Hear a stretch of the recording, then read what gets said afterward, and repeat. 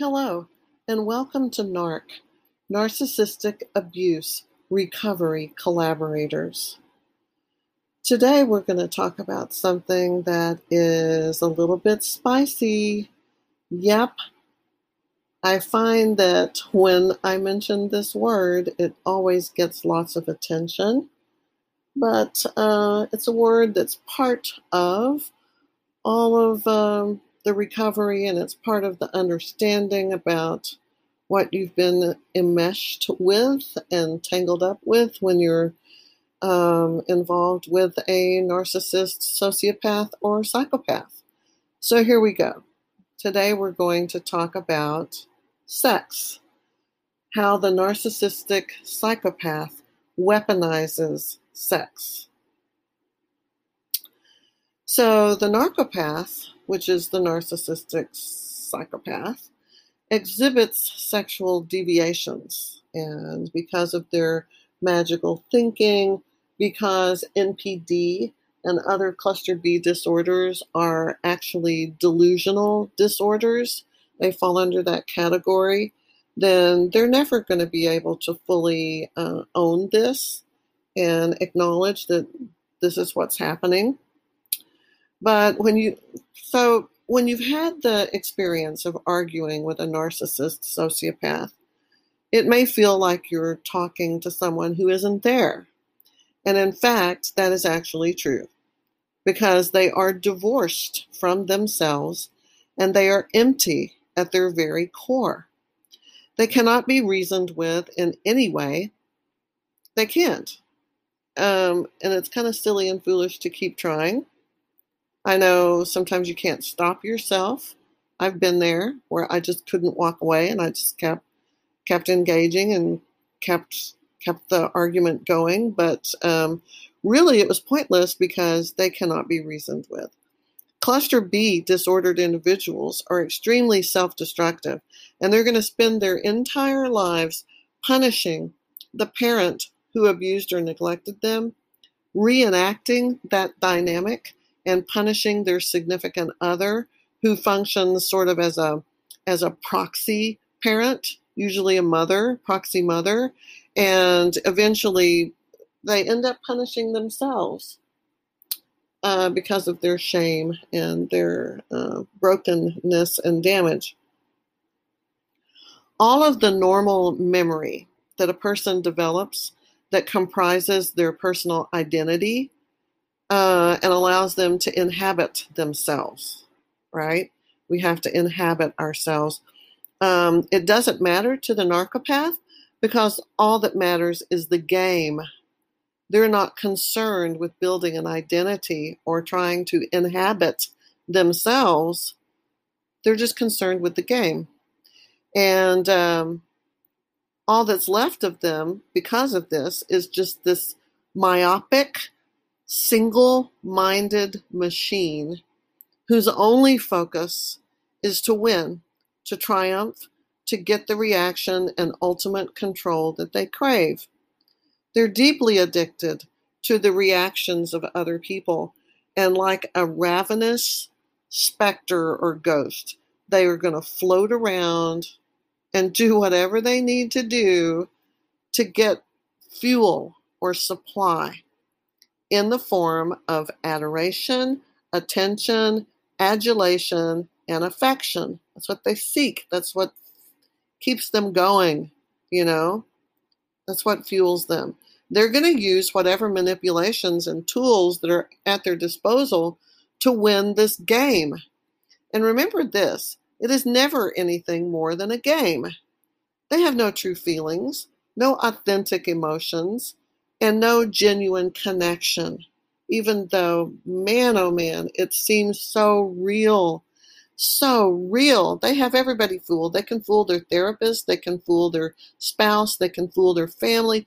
They can fool their friends. They can fool everybody. They are masters at that, of appearing to be one thing on the outside, but on the inside, nope, nobody's home. So the narcopath weaponizes sex. Yes, let's talk about sex.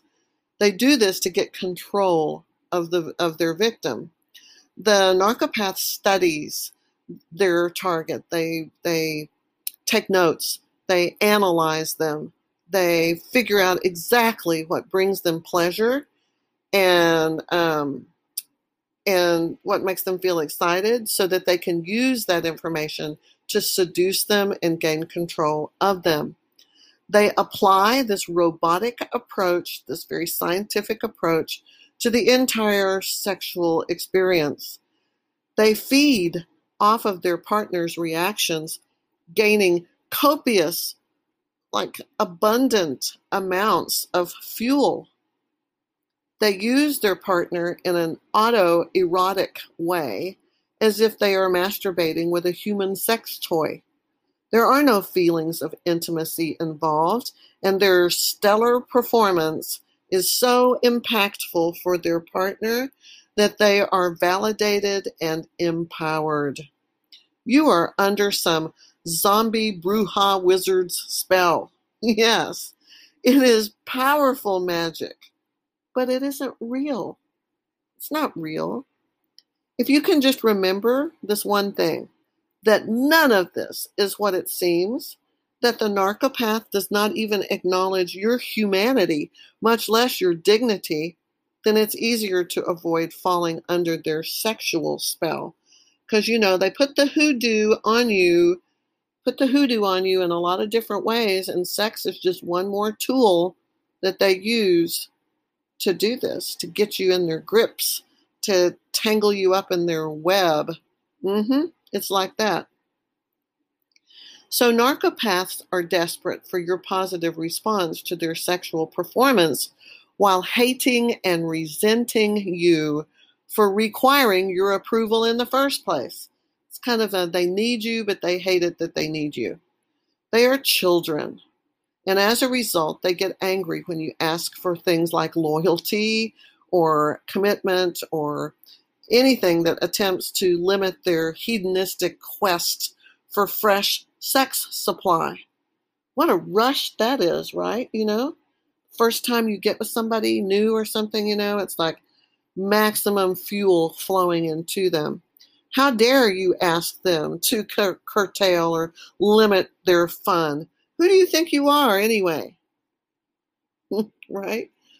So the somatic, sexual, addicted, narcissistically disordered attitude towards sex is both avoidant, but it's also obsessive. It's a push-pull. They're drawn to you, but they are contemptuous and repulsed by you, all at the same time. They have mixed feelings as they have you and control you, while at the same time they want to remain independent and unattached. They believe they are better off alone, having random casual sex, because they are incapable of connecting on a deeper, intimate level. They're like the most awesome date. They're polite, usually, charismatic, charming, sweet, helpful, gentle, kind, great listeners. All these things. You think you've struck it big, Boom, bingo. I've hit the gold mines here. But boy, oh boy, that is not what's happening. So they believe they're better off alone. But then at the same time, they need you. Their feelings of guilt and shame motivate this sort of paradoxical dichotomy, split personality kind of thing. And they do have something called a split psyche that is unable to rationally understand themselves or what compels them to act the way they do. They don't understand that. Very few narcissists, psychopaths, or sociopaths truly understand all their inner workings and what's going on there. They don't even know why they do what they do.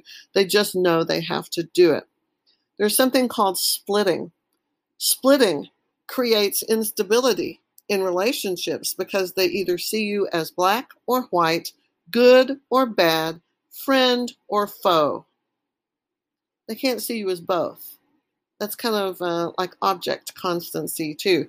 You can't, if you're out of sight, you're out of mind. And if you're on their bad list, there can't be anything good about you. if you're on their good list, if they just met you and they're infatuated and they're having great sex, great fuel, great whatever, then you can do no wrong. I mean, everything's perfect. They can't be in a relationship with someone where, a normal person, you love someone, but you can be angry with them at the same time. You love someone, you can be frustrated or disappointed with them at the same time. You can love someone and not like them sometimes. They don't get this. It's either one or the other, good or bad, friend or foe. This condition is caused by unmet psychosexual needs that have not been met because of emotional abuse in their early life. Their world is not like the atypical, that's like the regular person. NPD and other cluster B disorders are considered delusional disorders, and their ability to live in reality is impaired to the degree where, it's almost like they're from another planet. The somatic narcissist, and there's different kinds of narcissists. Let me just mention there's also a cerebral narcissist, cerebral and somatic. So the somatic narcissist resorts to serial sexual conquest. His sex partners are considered by him to be just mere objects. He objectifies them. He sees them as appliances, like a toaster or a cell phone or something like that, right? He needs it. It has a function. When it's new and shiny, oh, wow, he's so proud of it and he just loves it. It's just can't get enough of it. But then, as it loses its shine and its luster, then he's got to replace it with a newer model.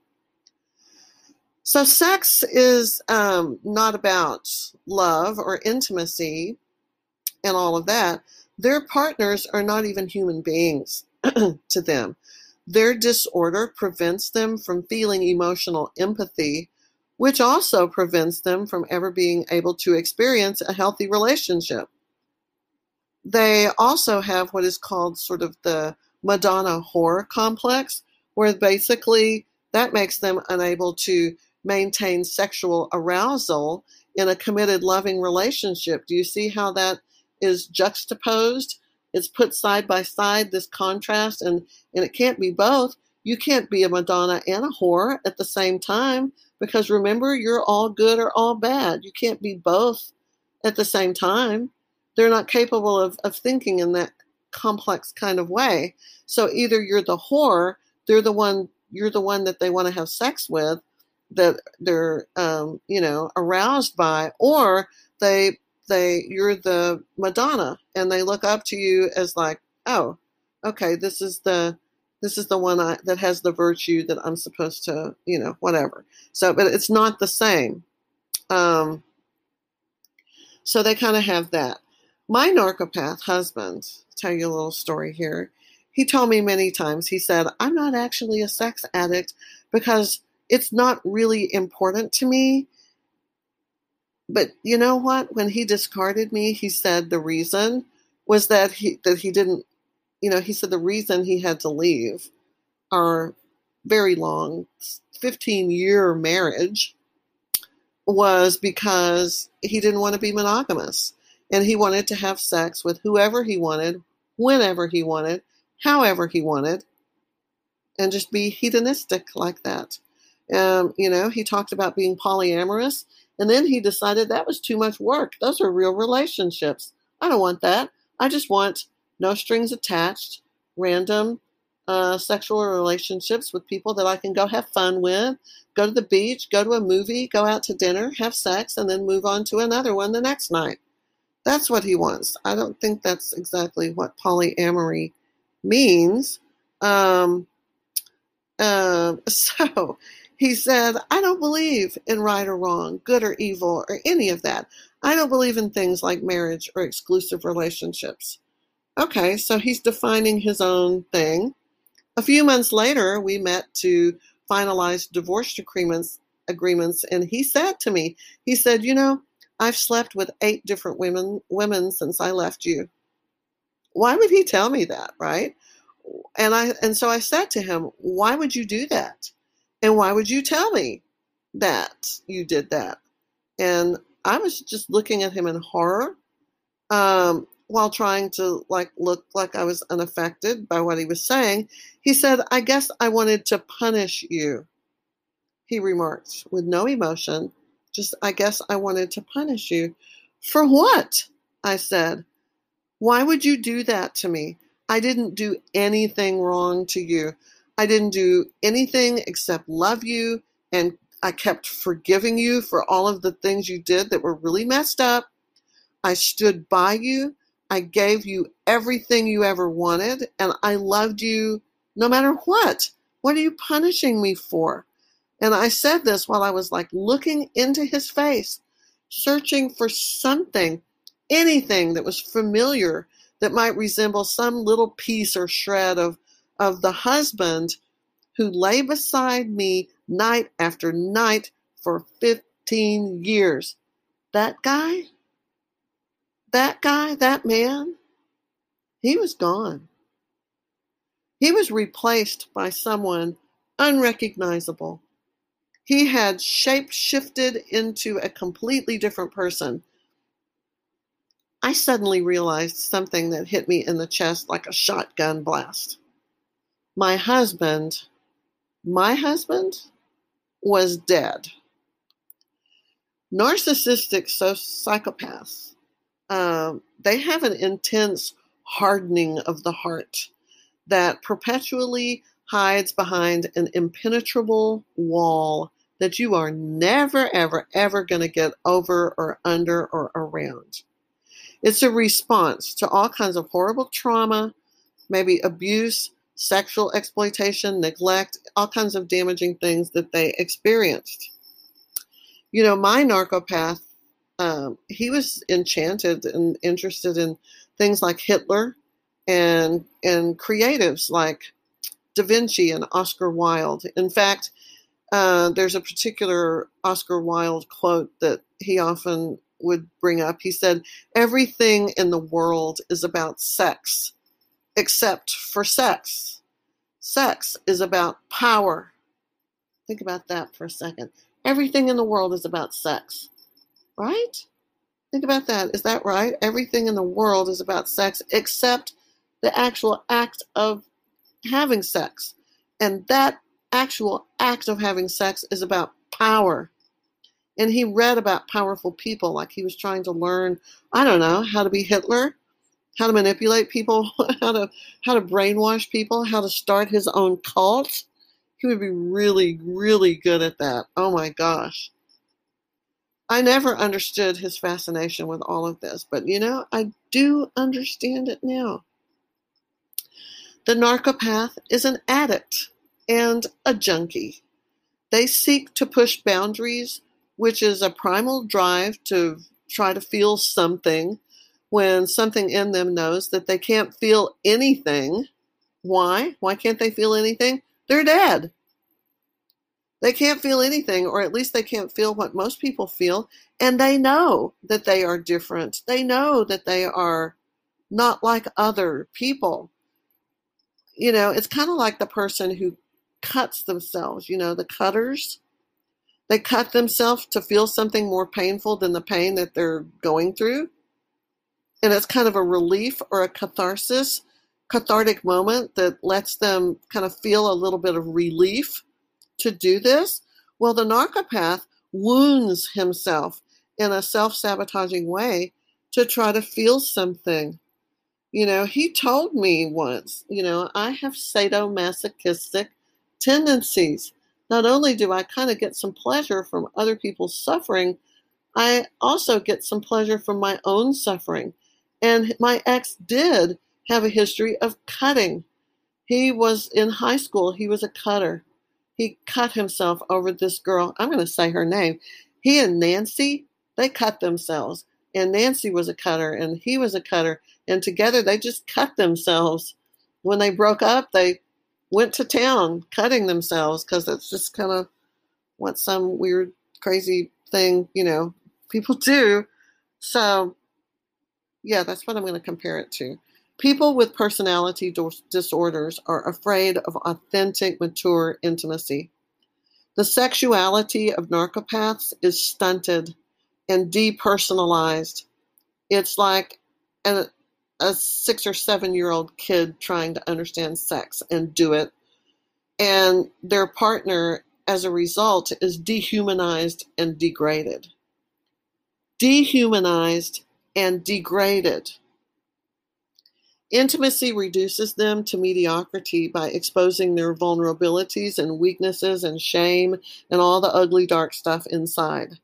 They habitually lie about every aspect of their life, their history, their family, their job, their friends, their accomplishments, and their emotions. And this fake data guarantees this distance and safety that cannot be breached. Right? They build this fantasy world. You can't get to the real them. There is no real them. It's all false. Another key feature exhibited by narcopaths is paranoia, and sex is the perfect opportunity for them to experience persecutory delusions. They may equate intimacy with life-threatening vulnerabilities. So there's absolutely no possible way you're going to break down those defenses to get at their core. For them, it's a matter of life and death. They're paranoid about that. They're scared of it. And if you did get through, you would discover there's nothing there anyway. They are hollow and empty. So while you may think you've found your knight in shining armor and that sex with your alleged soulmate is the most powerfully fantastical experience of your life, it is not what you think. They are not present. Not in bed, not in your life, not anywhere. And you, my dear, are a necrophiliac. You are sleeping with a dead man, buried deep inside a beautiful, beautiful body. Well, that's my very disturbing message about sex with a narcopath. Hope that wasn't too triggery or traumatic. It's pretty disturbing stuff, right?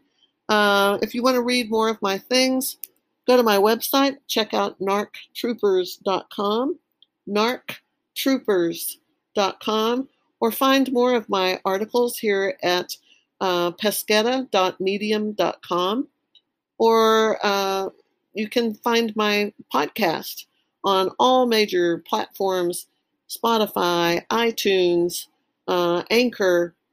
There's probably about 10 or 15 different platforms, Android, everything. You can listen while you drive and while you work and learn about all of this ridiculously messed up stuff. Because, I think that there's a lot of people out there with personality disorders. We're just talking about cluster B when we talk about narcissism, sociopathy, and psychopathy. I myself have a personality disorder. I'm cluster C. Now, granted, cluster C is definitely the one I would choose if I had to do between A, B, or C. A people are so disconnected from reality. B people, untreatable, cannot be fixed, cannot be healed. They are dead inside. But cluster C, it's just like attachment issues, abandonment issues, codependency, that kind of stuff, And I'm working on it. Obviously, I'm working on it every day, trying to get healthy, trying to get whole, trying to deal with my inner child and my wounding and trauma from my life so that I can not continue to go out there and attract narcissistic sociopaths and psychopaths. I'm not going to go out there and get tangled up with another one, because it can be a pattern for people who are cluster C. So I just want to put that out there. When I think about how wrong my life has gone and how horrible this experience has been since my narcopath discarded me about 1.5 years ago, it is probably the most horrible thing that I've ever tried to overcome.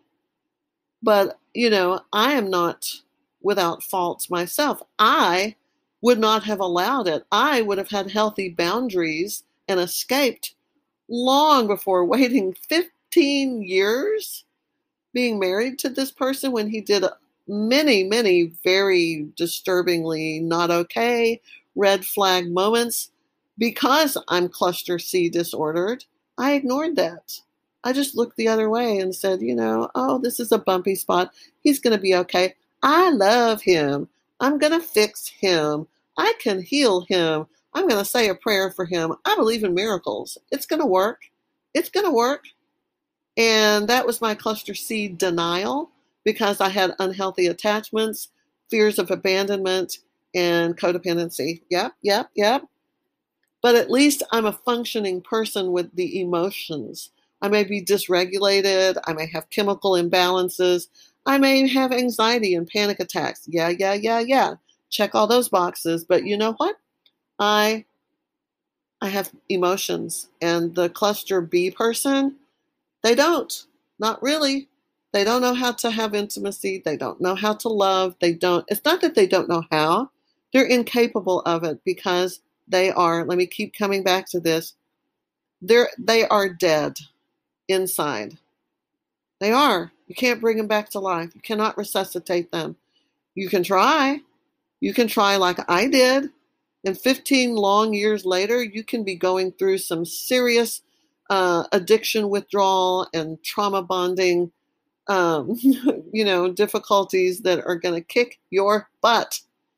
So here's the last thing I'm going to say. If you're in one of these relationships with one of these cluster B people, please save yourself. Spare your friends and family and people who love you. Spare them the pain of all of this mess and get out. It doesn't matter if you love them. It doesn't matter how much you love them. I loved mine like, oh my gosh, how I love that man. Doesn't matter. Did not change a darn thing. Get out. Stay out. Get away. Stay away. Man, you will thank me later. And if you have been discarded, or if you recently escaped, your journey here towards healing, and I'm assuming that's why you're listening to this podcast today, it's going to be the hardest thing you ever did. But you have the capability to do it. You can recover. You can reclaim your life, your feelings, hope. You don't have to give in to despair forever. It's going to be hard. I won't lie to you. It's going to be so hard, and there's going to be so many people who do not understand what the heck is wrong with her. What's wrong with him? Why are they so upset? Why can't they just get over this? Because, oh my gosh, there's so many reasons why you don't just get over it. You need to find a trained support person, therapist, or counselor who knows what trauma bonding and intermittent reinforcement and narcissism and psychopaths and PTSD and all of that. They understand it. They know how to heal it, how to work with it. And then you need to find a support group who has experienced the same thing that you have, because they're going to get it. They're going to be like, oh, hell yes, we get this. We went through the same thing. But other people, your friends and family who don't know what this is, don't expect them to understand. This is something else, and it's beyond it's inconceivable what you're experiencing. So let it be. Give them space. Get the support you need, and keep going, guys. We're going to do this. I have good days and bad days, and some of the bad days are really bad. Some of the good days, I actually feel like I'm going to make it. Like, yeah, I'm getting closer. And it's just a mix. It's a mixed bag of good and bad. But we just have to keep moving, keep trying, one day at a time, and we're going to get there. Okay, stay safe. Wear your mask. And I'll talk to you soon. Much love. Bye.